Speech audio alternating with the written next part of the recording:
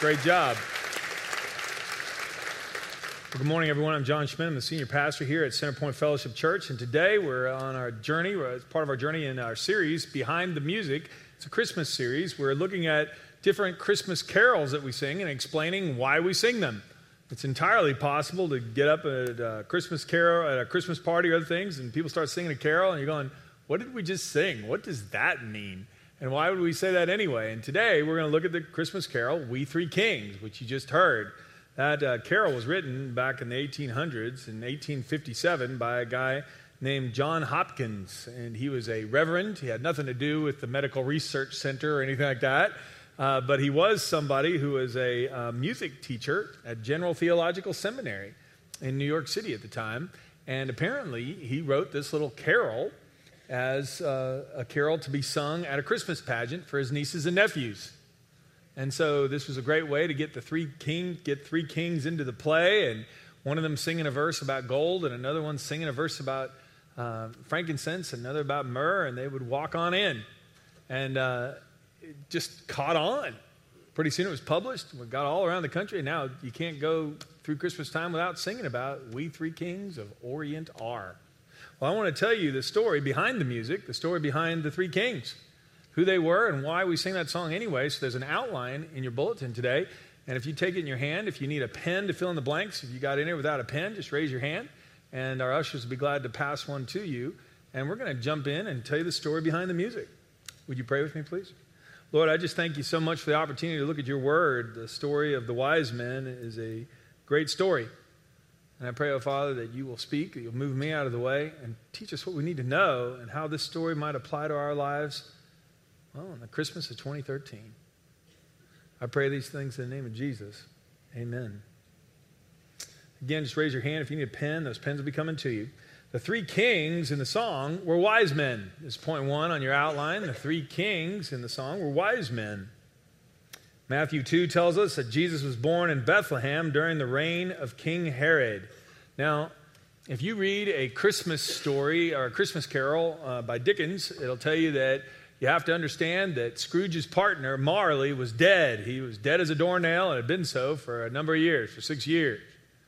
If you don't have that right, then none of the rest of the story makes sense, because Scrooge was visited by Marley's ghost. Well, the same thing's kind of true. If you're going to understand the story of the wise men, you have to understand a little bit of history. And you're going, oh my goodness, I graduated from junior high and thought I'd never had to go back to this, okay?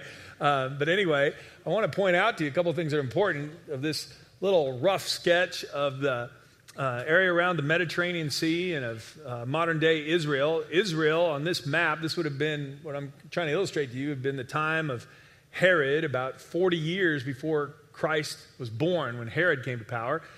The nation of Israel is pretty much located exactly where Israel is today. To the south would be Egypt. Everything to the west, in fact, pretty much the whole area around the Mediterranean Sea had been conquered by Rome. And the Romans were in charge. Off in Persia over here, where Afghanistan and all of the what we would call the Middle Eastern countries here would be Parthia at that time. We'll call those the Parthians. We can put the Euphrates River here. But the idea is simply this, that at that time, the Romans were in charge, and they left vassal kings, puppet kings, in charge of their territory. So they would appoint someone to rule Israel and collect the taxes and keep peace. And there was a guy in the southern part of Israel who was pretty much in charge of the southern section of the country, Idumea, by the name of Herod. Well, the Parthians saw a chance when there was some unrest and some disturbance in Rome, when they seemed kind of distracted over here, and they decided they'd come in and they would conquer Syria, and they would put their man in charge of Israel. So instead of paying taxes over here and giving allegiance to Rome, and give it to them. Well, when that happened and they put their guy on the throne in Jerusalem, this worried Herod. And so Herod made a beeline to Rome, got on a fast ship to Rome and said, hey, you got trouble over there in Israel. That Parthians are coming in. They're putting a man in power over there. If you guys make me king and put me in as the king over all the Jewish people, well, I'll be loyal to Rome. I mean, I will salute, I'll collect your taxes, I'll keep the peace. I'm good. You can count on me. So the Roman Senate took a vote, And in 39 BC, they proclaimed that Herod was the king of the Jews. And that was their deal. And that's what Herod wanted. That was the title he had requested. I want to be king of the Jews. And they said, all right, you'll be king of the Jews. So they sent troops with him. He came back, laid siege to Israel, and 2 years later they conquered it. They grabbed the other guy and they executed him, and then Herod was installed as king. And Herod was ruthless. He wanted to make sure, first of all, the Parthians never caused trouble for him again, so he built a whole series of fortresses along the eastern flank to make sure there was a wall of protection if these guys ever wanted to start some trouble around him again. He was going to make political alliances with these people in the west. He was going to have military action if the people attacked from the east. He was covering every base here. And Herod wanted power, a lot of power. He would kill you if you got in the way. He had 10 wives. He executed, I think, 3 of them, maybe 4. I don't remember exactly. He had a number of sons by those wives, executed a number of them as well. Ruthless. He was always worried that somebody was going to poison him, somebody was going to come behind him, somebody was going to take his throne. Didn't even mind killing his own family because he wanted to protect power. So you need to understand that, or else none of the rest of this story makes sense. Now, let's go back into Matthew chapter 2. Well, Jesus was born in Bethlehem in Judea, which would have been 35, 40 years later here when Jesus was born, during the reign of King Herod. About that time, some wise men from eastern lands arrived in Jerusalem asking, hey, where is the newborn king of the Jews? We saw his star as it arose, and we have come to worship him. So all of a sudden here, after Herod has thought he's got everything under control, toward the end of his reign, all of a sudden there's some wise men from the east who are coming in and saying, where's the king of the Jews?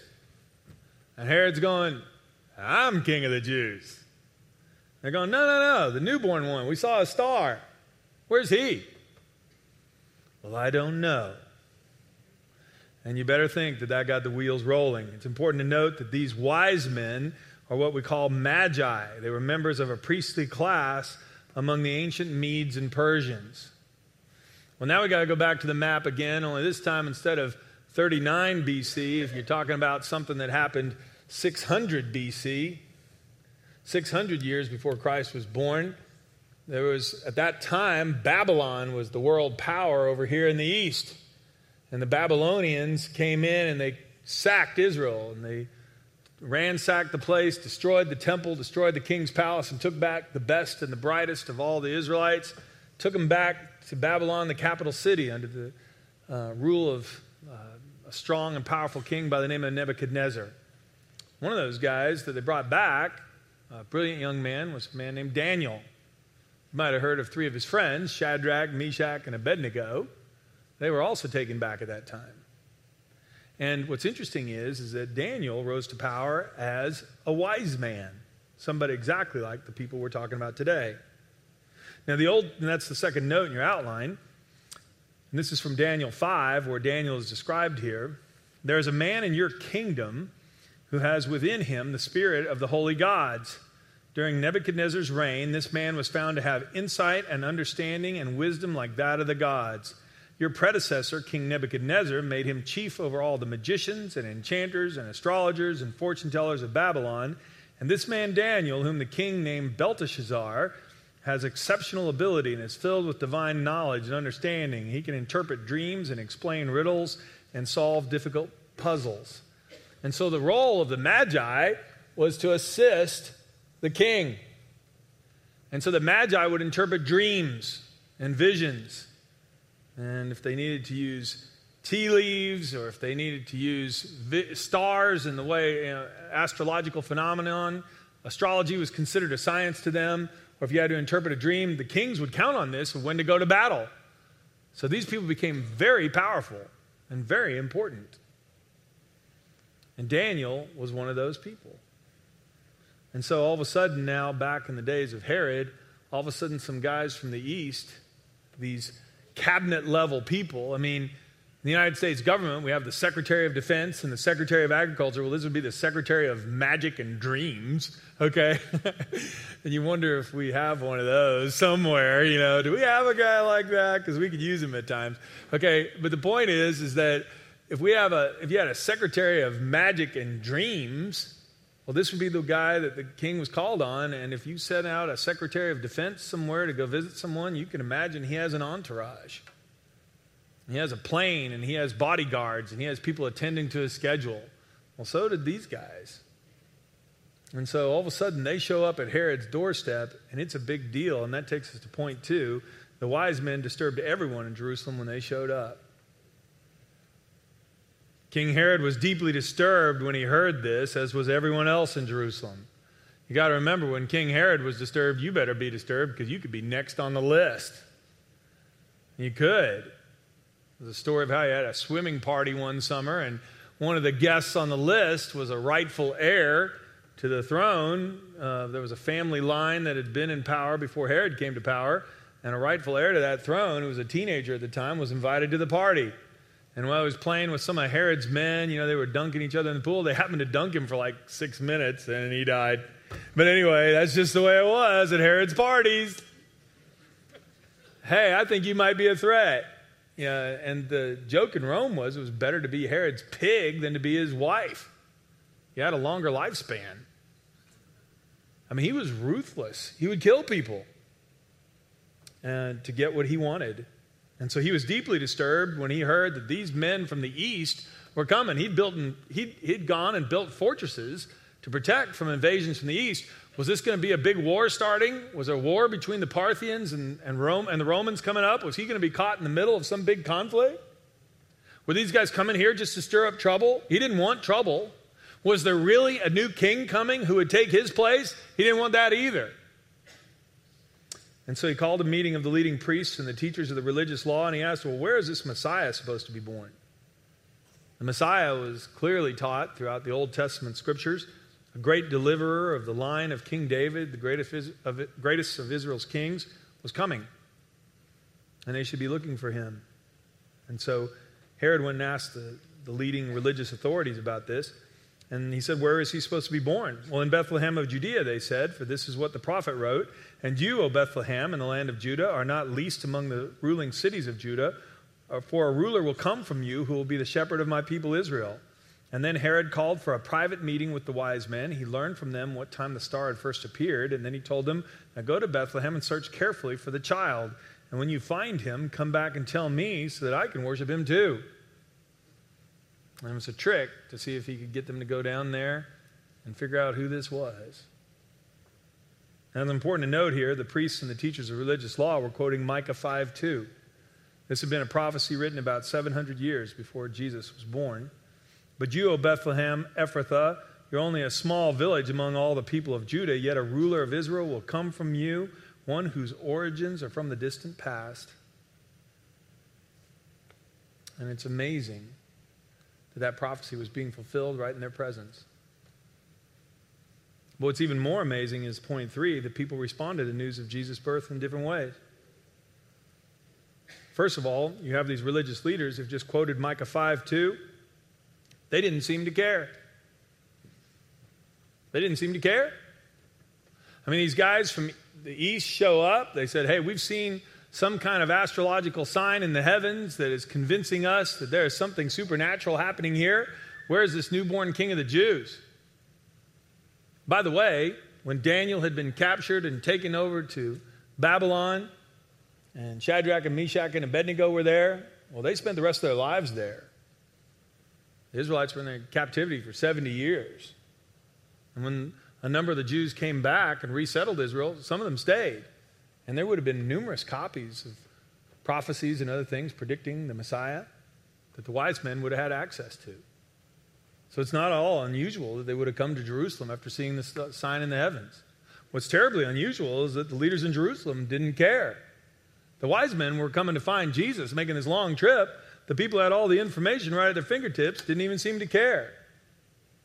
In John 1, John, one of Jesus' disciples, talks about this. Although the world was made through him, the world didn't recognize him when he came. Even in his own land and among his own people, he was not accepted. They didn't seem to care. I mean, they said they were waiting for this great Messiah to come, and yet when these wise men show up, the Bible doesn't record that any of them even bothered to go with them and see.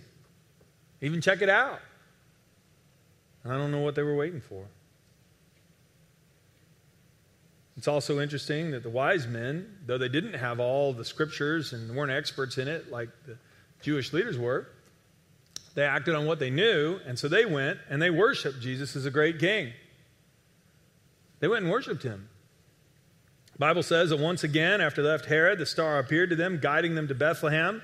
Bethlehem was about 5 miles, it's still there. It's located 5 or 6 miles south of Jerusalem. Once again, the star appeared to them, guiding them to Bethlehem. It went on ahead of them and stopped over the place where the child was. And when they saw the star, they were filled with joy. And they entered the house where the child and his mother Mary were, and they fell down before him, and they worshiped him. And then they opened their treasure chests and gave him gifts of gold and frankincense and myrrh. And so in this story, you find these folks who have seen some sign in the heavens. And there, you can Google this, and you can find people that will... there could be a number of explanations for exactly what the star was. Was it a convergence of planets? Was it a comet? Was it a supernova or a star exploding? Nobody knows for sure. But one thing that it clearly says here is that after they left Herod, the star appeared to them again, and it moved and stopped over the house where Jesus was. Well, that would indicate to me that it was something supernatural. Wasn't that long ago, I had a conversation with somebody, and they said, well, I believe in Jesus, and I believe he died on the cross and rose from the dead, and coming back to get us one day soon, but I just don't know about that Christmas star business. And I go, so you mean you believe in a Savior who walked on water and raised people from the dead, who rose from the dead himself, ascended into heaven, is coming back to get us when heaven's ready, and the star is the part that trips you up? I mean, that's the easiest part of the story to believe.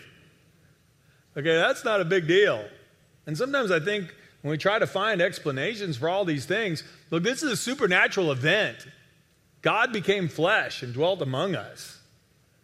And I don't know exactly what the wise men saw, but it was something supernatural, and God brought it about.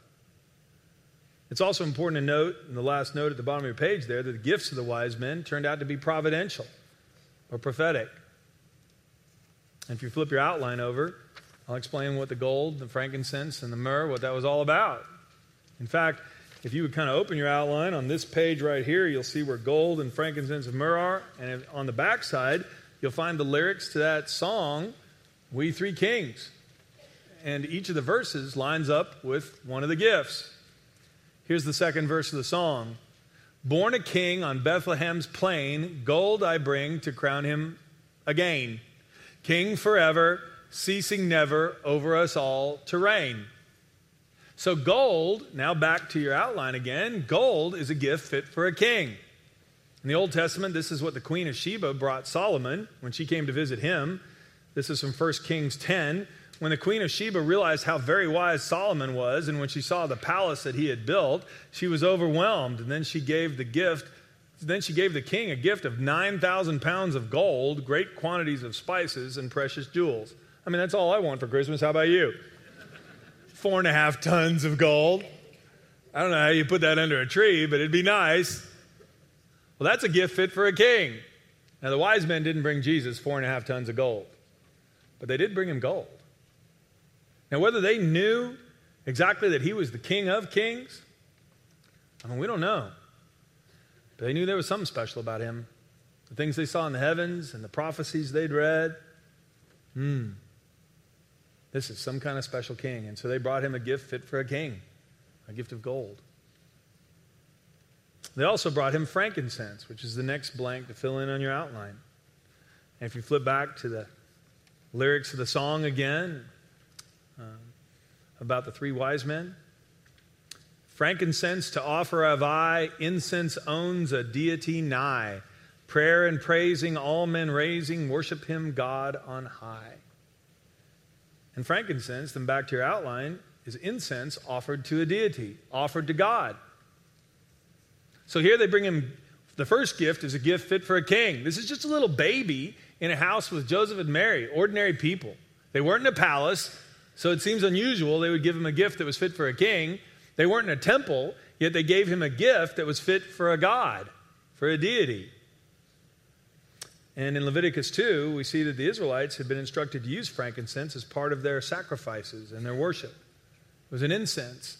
And when it burned, the smoke went up to the heavens, and also it gave off a fragrant aroma. God wanted the Israelites to burn incense when they prayed, because the prayers, when they go up to heaven, God is pleased when we pray instead of worrying. Our prayers are like a pleasant aroma to Him. He loves it when we pray instead of worrying. You know, that's the way it is when we live life without God. We fret and we worry and we struggle and we talk to ourselves in the car and we get all wound up, get all wound around the axle about 100 things, and God's going, well, why don't you just lift it up to me? You don't know how to handle this anyway. I'll help you. Your prayers are pleasing to me when they come up to heaven. Pray, don't worry. Well, in Leviticus, they were told to offer their sacrifices using frankincense. When you present a grain offering, when you present grain as an offering to the Lord, the offering must consist of choice flour. You're to pour olive oil on it, sprinkle it with frankincense, and bring it to Aaron's sons, the priests. The priest will scoop out a handful of the flour, moistened with oil, together with all the frankincense, and burn this representative portion on the altar. And it's a special gift, a pleasing aroma to God.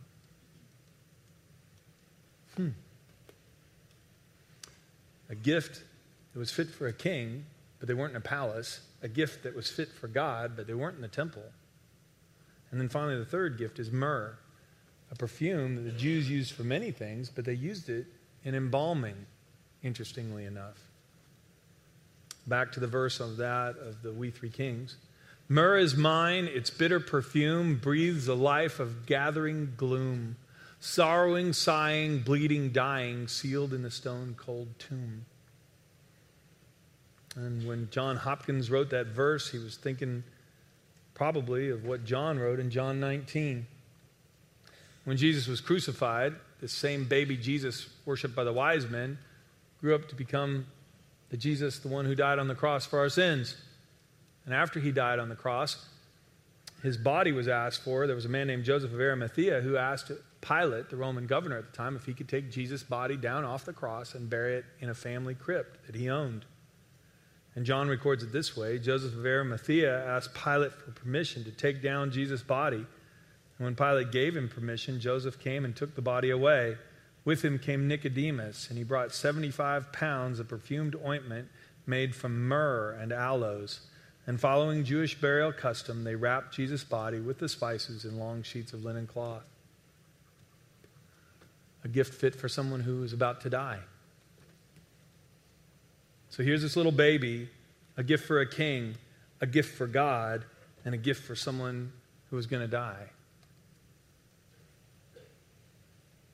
Jesus is the King of Kings. Jesus is the Lord of Lords, and He came into this world to die for my sins and yours. And whether or not they understood all this, we don't know. But these were costly gifts that the wise men brought and laid at Jesus' feet, and they bowed down and worshiped Him. And you contrast that with the religious leaders who were in Jerusalem, even though they had all the scriptures, they didn't even bother to go look. You can contrast it with one other person, that's King Herod. This is point C on your outline. Herod tried to kill the baby Jesus because Jesus was a threat to his throne. Jesus was a threat to his power base. Now, when it was time for the wise men to leave after they'd worshiped Jesus and given him gifts, they went home another way because God had warned them in a dream not to return to Herod. Herod was furious when he learned that the wise men had outwitted him. I mean, that's what happens when you try to outwit God, by the way. God's smarter. I'll let you in on it. And Herod was going, how did this guy's outwit me? And he sent his soldiers to kill all the boys in and around Bethlehem who were 2 years old and under, because the wise men had told him that when the star had first appeared to them about 2 years earlier. I mean, it had taken them probably after the star appeared, they would have discussed it, they would have organized supplies and organized the trip. In the book of Ezra, there's a priest who goes back to rebuild the temple from Babylon, and he comes all the way back, takes him about 4 months. It's 900 miles, at least, on camelback or with a wagon. So you don't know how long it took them, but it took a while. And they wouldn't have just shown up. There were probably a lot more than 3 of them. They would have at least had a big entourage of people supporting them. So the priest didn't even bother to go look. The wise men worshiped him, and Herod wanted to kill him.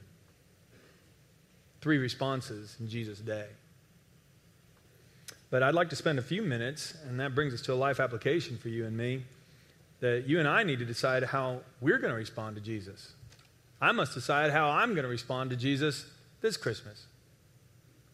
And on your outline of 3 circles.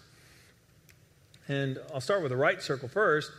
This is a response of a non-Christian. Each of the circles, by the way, for this to make sense, if you would just take your pen and draw in, it looks like a squared H. It's really representing a chair or a throne. The pilot's seat of an airplane, if you will, a driver's seat. The person who sits on the throne makes the decisions. They're in charge, in control. Well, for a non-Christian, you can put an S on top of that chair. This stands for self. By the way, this is all from a wonderful little blue booklet called Have You Made the Discovery of the Wonderful Discovery of the Spirit-Filled Life by Bill Bright, who founded Campus Crusade for Christ. And this is where I got all this from. There are marvelous illustrations in that little booklet, and this is one of them. But the idea is this, that I'm on the throne, as a non-Christian, I'm on the throne, and Jesus, if you draw a cross outside the circle, Jesus has no part of my decision-making. I mean, before I came to Christ, this was my life. I made my own decisions. Why on earth would I talk to Jesus about my life? It's my money. It's my time. These are my friends. What do I care what the Bible has to say about it? And so when a person becomes a Christian, everything changes. And then myself, when I come to Christ, I get off the throne and I say, Lord, I'm surrendering control of my life to you. I mean, that's the difference between a non-Christian and a Christian, is who drives. Jesus is Lord. It's a question of whether we're going to recognize that or not. And if you and I are going to come to Christ, we need to repent. And if you draw a little U-turn arrow here, that's exactly what's involved. I'm going to quit going the wrong way with myself on the throne, and I'm going to live God's way. I'm going to surrender my life to Jesus. I had a fellow that came to the 8 o'clock service. We prayed together after a service 3 weeks ago, right up front here. And he gave his life to Christ, and he came up today, and he said, I just want you to know, first time in my life now, I'm 3 weeks sober, all because of Jesus. And he looked at these circles and he said, you tell the people in these other services today this is true. And I said, well, I was going to tell them it's true whether you came forward or not, okay?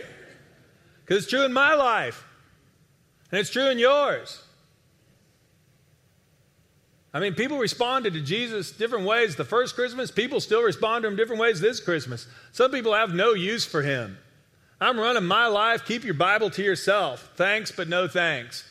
Some of us, though, have discovered, hey, I'm a fool to keep running my life into the ground.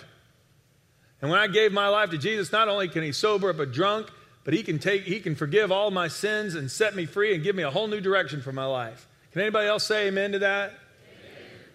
Man, it's true. It's why we sing praises to him. But there's a third category here on your outline. We just called that the worldly Christian. And the worldly Christian, somehow or another, self has gotten back on the throne, and Jesus is just part of my life. I had some Baptist friends tell me that's called backsliding, is what that's called.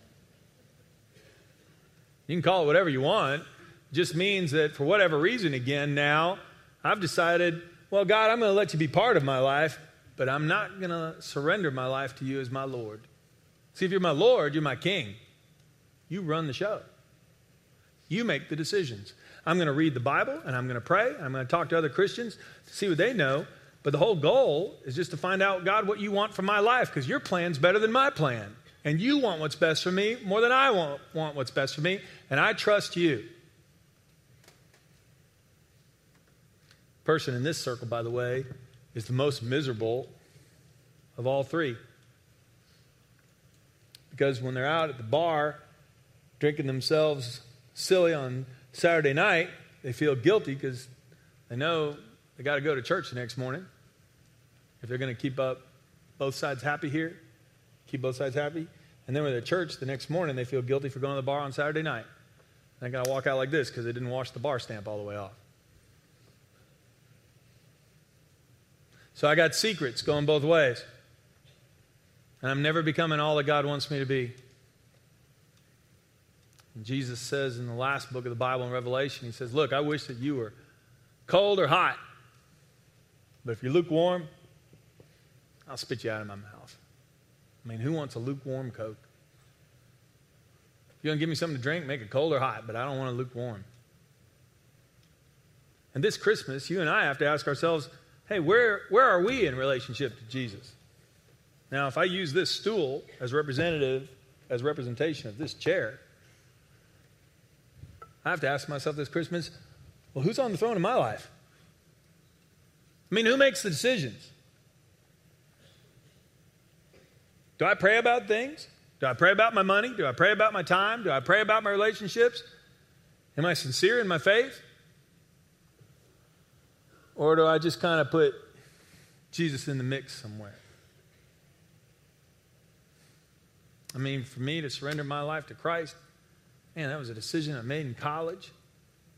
Happened in a basketball gym when I was by myself one night. Got off the throne. I'd heard somebody explain all this, and I said, Lord, it's time I surrendered control to you. I'm not going to drive anymore, you drive. Now, since that time, have I ever had areas in my life where I kind of ooched back on? Oh, you bet.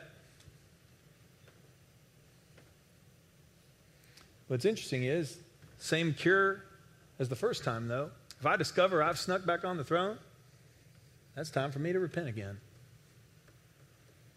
Say, God, I don't know what I was thinking.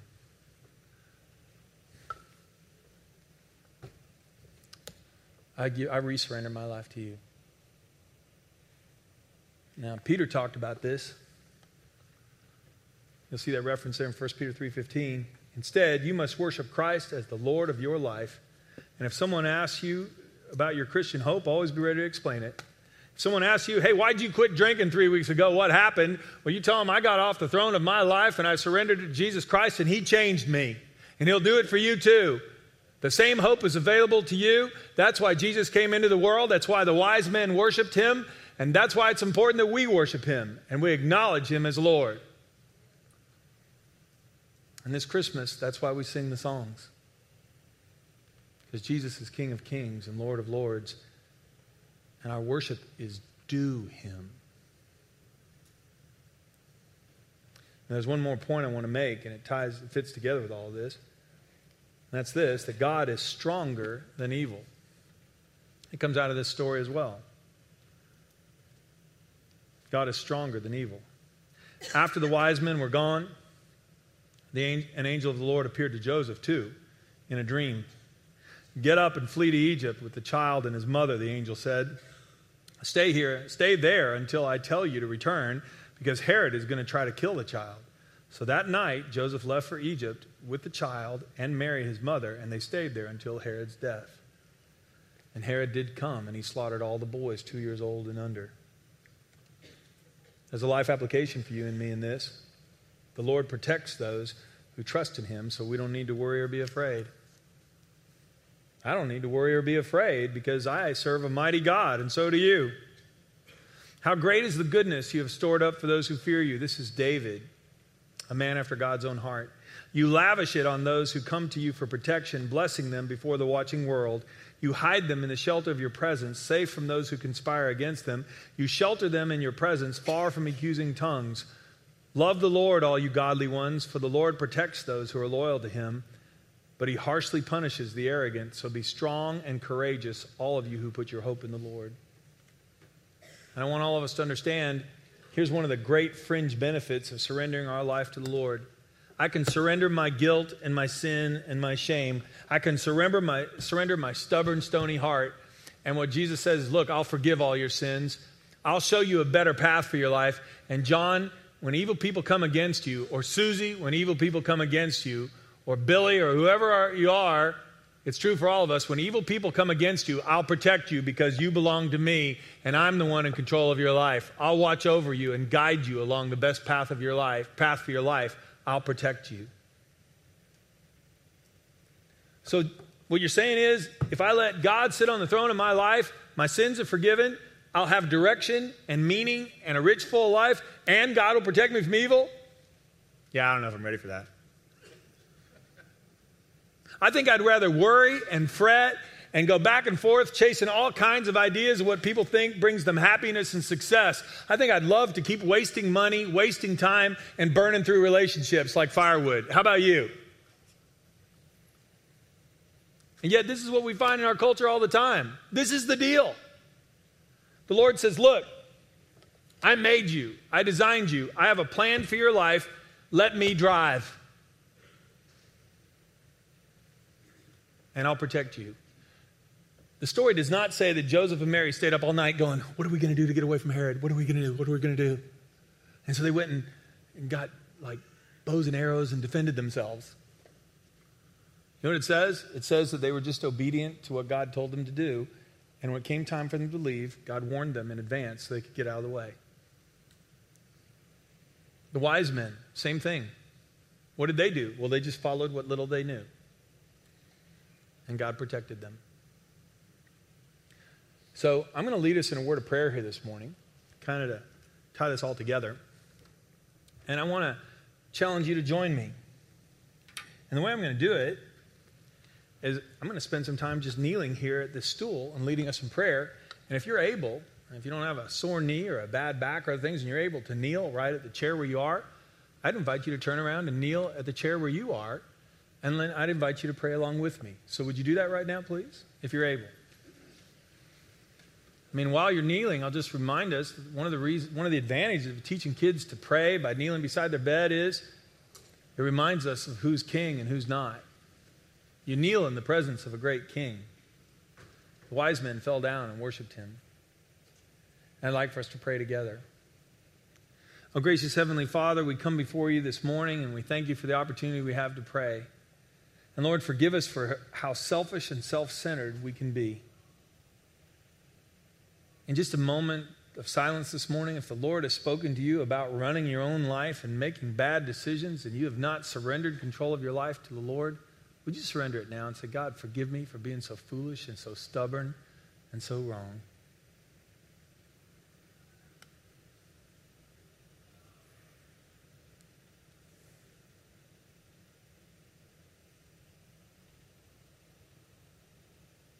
Your prayers are sweet incense to him. He longs to hear from you. Pray to him and ask him to forgive you and to direct your life.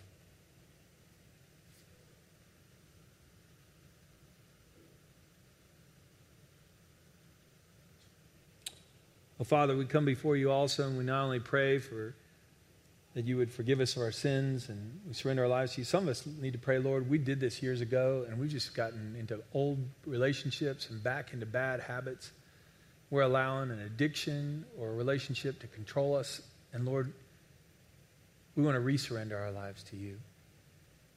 If that's you this morning and you came here and you can't believe we're talking about this morning, would you just pray and say, God, you must have brought me here today.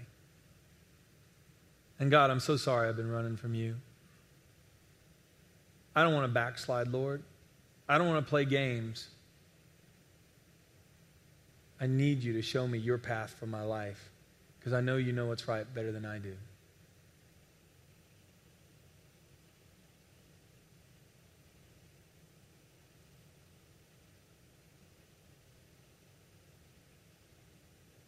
And finally, some of us here this morning just need to pray because we're bound up with worry and fear. We have a tough meeting coming up this week, a hard decision to make. And would you just pray with me right now, if that's you? Oh, Heavenly Father, I thank you that if I surrender my life to you, you promise to guide me and protect me. And so, God, I'm going to trust that if there's a decision I need to make, if there's information I need to collect, you'll show me where to find it. If there's someone I need to talk to, you'll put that person in front of me or you'll put their phone number on my mind. And Lord, I am not going to spend this holiday season bound up in worry and fear. You protected the wise men. You protected baby Jesus. You protected Joseph and Mary. And Lord, you'll protect me too.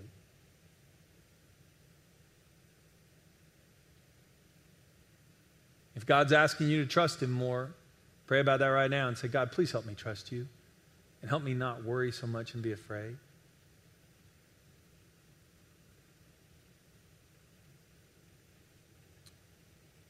Well, Lord, I thank you for Christmas time. Lots of wonderful traditions, lots of great food and beautiful music and time with family and friends. And Father, I just pray that you'll help us not miss the reason for the season. Help us be wise and to seek you the same way that the Magi did. We pray these things in the name of Jesus, the one at whose feet they fell and worshiped. Amen.